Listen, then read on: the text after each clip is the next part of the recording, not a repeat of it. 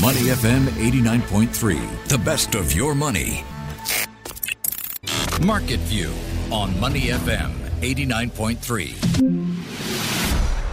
Lovely Wednesday morning. Joining me in the studio for Market View on Your Money is Ryan Huang. Ryan, good morning. Good morning, Adrian. Happy Hump Day. Happy Hump Day. As you can see, I'm not wearing pink today. I took your memo and I'm wearing white. As much as I still love pink, but still. Can't do that tomorrow. How are you doing this morning? Pretty good. So, one day closer to the weekend and it's a short work week. So, hey, tomorrow's the last day of Tomorrow work. is your last day, not my last day, because I will be here. Yes, big day. The presidential election on Friday. I will be here keeping you company. 6 a.m. to 12 p.m. Ryan, how have Asian markets opened this morning? All right. Taking a look at what we have. A bit of positive momentum after the positive action overnight on Wall Street. And that saw the S&P 500 up 1.5% for its best day in nearly 3 months. And the outperformer was the Nasdaq Composite, up 1.8%. And like it suggests, we've got tech back in the news for some positive action. So that helps support some of the gains overnight. And looking at the action across the region, we've got a green start. You've got a Nikkei 225 higher by 0.4%. Australian markets up 0.9%. And looking at where we are right now for South Korean markets, the Kospi is also in the green by 0.7%. So this will be worth watching what's going to be happening for Chinese markets. We saw the Shenzhen Composite up over 2% yesterday.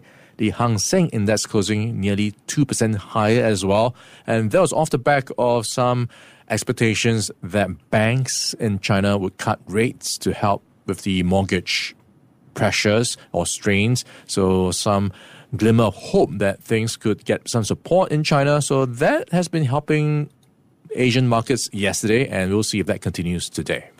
On to corporate news, and a company we talked about last week, Nvidia. Well, their stock closed at a record after Google's AI partnership. Now, we talked about their earnings last week, and Nvidia shares jumped 4.2% to close at a record. The company also announced a partnership with Google that will involve its technology being sold through Google's cloud. Last week, Nvidia said quarterly revenue doubled from a year earlier. What's the latest on this company, which I will say the world is its oyster because the only way is up. They cannot be stopped. Up and away. How high can it go? Exactly. Just looking at the past year, it's up over 200%. It's trading at around $488 right now. Have you invested in Nvidia? I've been thinking about it. Yeah, I think now it's too late. Is it too late? I don't know. For me to jump on a bandwagon? Maybe not. There's still time. There might be still time. Yeah. But when you think about it, there is a very strong story for Nvidia, right? And you talked about AI, a lot of AI potential, and it's just partnered Google for its Google Cloud stuff. So people who use Google Cloud can get access to faster software, infrastructure, and so on to do their AI applications. So it will mean more demand for Nvidia's chips. And this is going to be quite interesting to watch. How much more Nvidia can go. It's already risen so much. In the latest session, it was up 4.2%. Everyone is almost watching out for any string or any potential good news to try to price in these days. It's like anything is good enough to make Nvidia's stock go higher. So at some point, you have to ask, when is the profit taking going to happen? So that is the caution I think people have to factor in when they look at Nvidia's stock price. Yeah, Nvidia's business is booming because its graphics processing units or GPUs are being gobbled up by cloud companies, government agencies and startups to train and deploy generative AI models like the technology underpinning OpenAI's ChatGPT. So I guess you're going to see them going up and away. We'll talk about it tomorrow, I'm sure. I am absolutely sure about this. What else has caught your eye this morning, Ryan? Okay, and also in the mix is how the economy in the US is doing.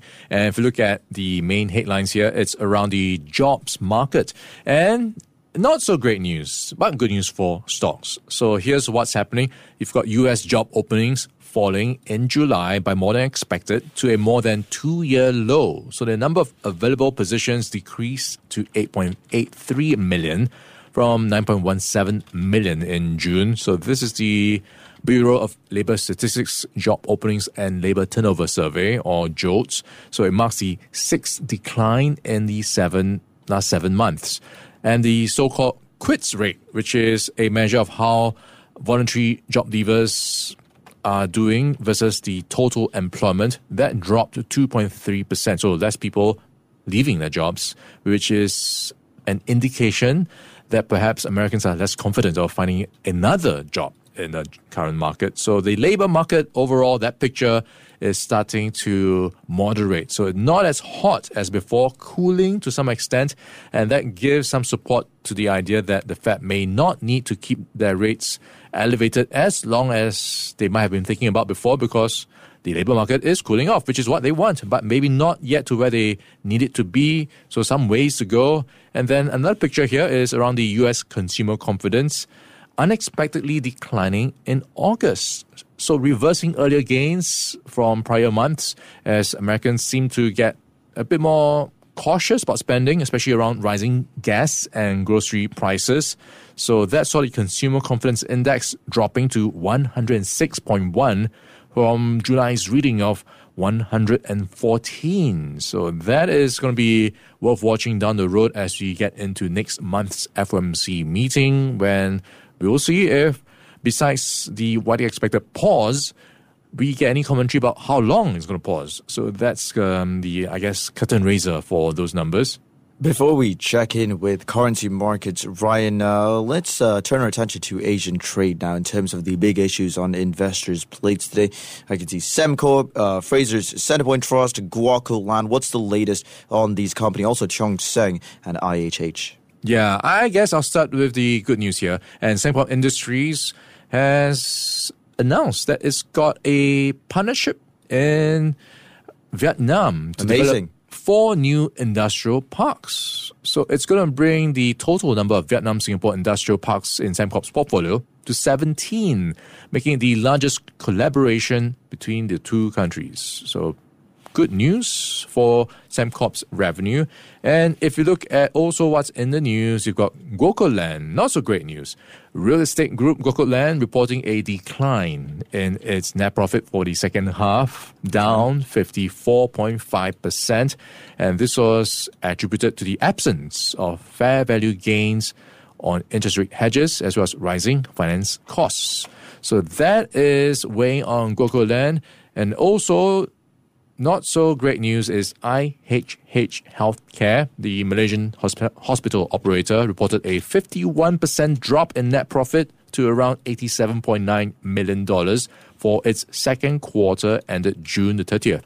And this was also due to an absence of exceptional earnings, which pushed up the base last year.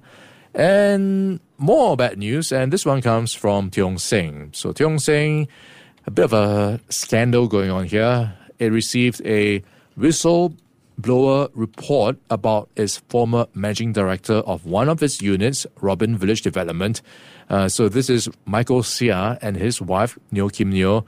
So the accusation here is they allegedly diverted business and profits to SW Metal and Construction, a company owned and controlled by their daughter. So they are investigating this. Controversial. There's a police report being made.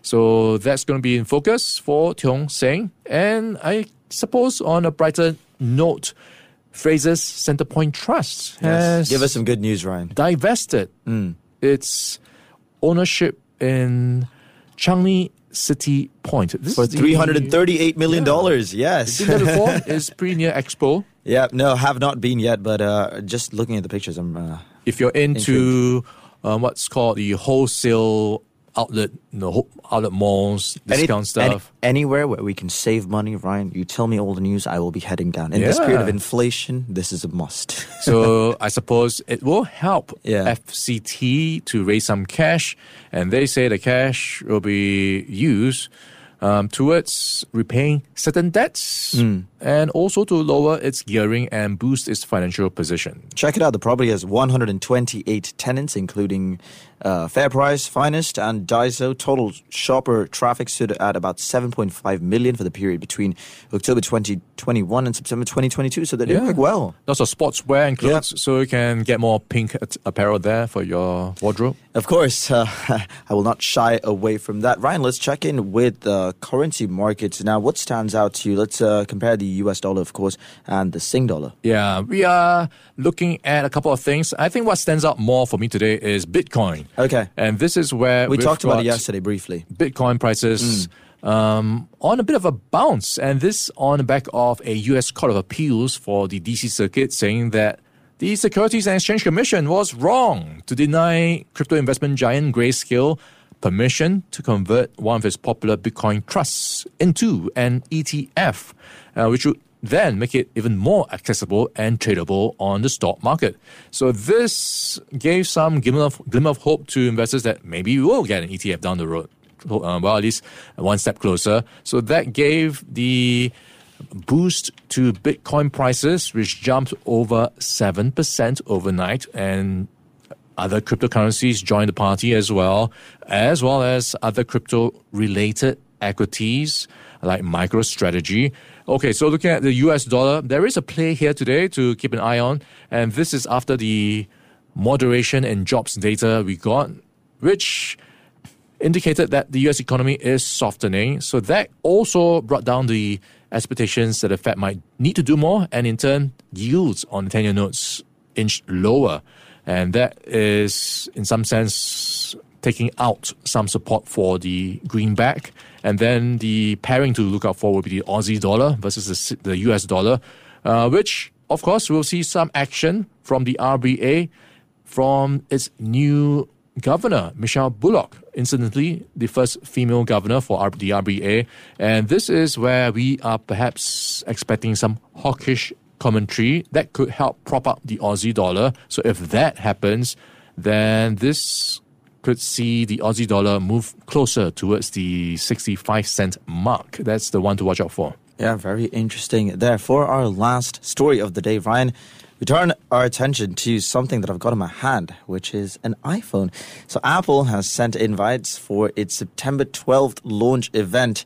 The new iPhone 15 is expected. It will hold a press event, of course, in its headquarters in Cupertino September 12th, where the company is expected to announce these new phones. Remember, we brought that story about how the iPhone 14 Pro Max is the most shipped phone in the world. Yeah, so yet another iPhone for people to jump on board with. And what's going to be worth watching out for is what's going to be in the new iPhone. And there's going to be some speculation about, first, I think the big one is the charging port. It typically uses a lightning connector. Yep. The USB-C charging port. This is after the European Union passed a landmark law in October requiring all mobile phones, tablets, and cameras sold in the EU to use USB-C for wired charging. Yeah, you know that annoying thing that happens when you ask for a charging cable and then people ask you, are you using Apple or Android phone? And then you don't have the right cable. Well, that could be a thing of the past. It's in the taxis as well. A lot of times I've been I find myself wondering, I don't have the relevant sort of point. Adapter for it. Yeah. Exactly. So, well, that plus new colors. I'm not sure what more, what fantastic colors we can see an iPhone in. So that's something else. Better battery life, faster charging times. Also, I guess better materials. I heard titanium. Yes, I'm just reading that story. According to reports, some of the new devices could be made of titanium. The company also plans to announce new Apple Watch models at the event, including an updated version of the high-end Apple Watch Ultra. Also, they're going to launch some new software, the new version of the iOS. This year, the iOS 17 software includes a more visual caller ID called Contact Posters. Better autocorrect, which is always good. Yeah, you know how when you want to spell duck, it comes out as something else? Yep, absolutely. You've got that straight on. Anything else you're tracking this morning, Ryan? Something else you've caught your eye? I know we only have today and tomorrow, and of course, Friday is a public holiday here in Singapore, so something else that you're looking forward to? Well, I'm looking forward to the presidential elections. Yeah. So that's I think we all are. something I'll be watching out for. Also, I guess if you want to be looking out for stuff to keep an eye on, you've got also some of the earnings coming through, and that's got HP, the laptop as well as printer maker. They've missed their sales goal. That's a reflection of the slump in the PC market as well as sluggish demand in China. I think that is quite a common theme to keep an eye on. Otherwise, that's pretty much most of the stuff on my list today. Thank you very much for your time this morning. He's Ryan Huang. I'm Adrian Abraham. You've been listening to Market View on Money FM 89.3. Stay with me. Before acting on the information on Money FM, please consider if it's suitable for your own investment objectives, financial situation, and risk tolerance. To listen to more great interviews, download our podcasts at audio.sg or download the audio app. That's AWEDIO, audio at the App Store and Google Play.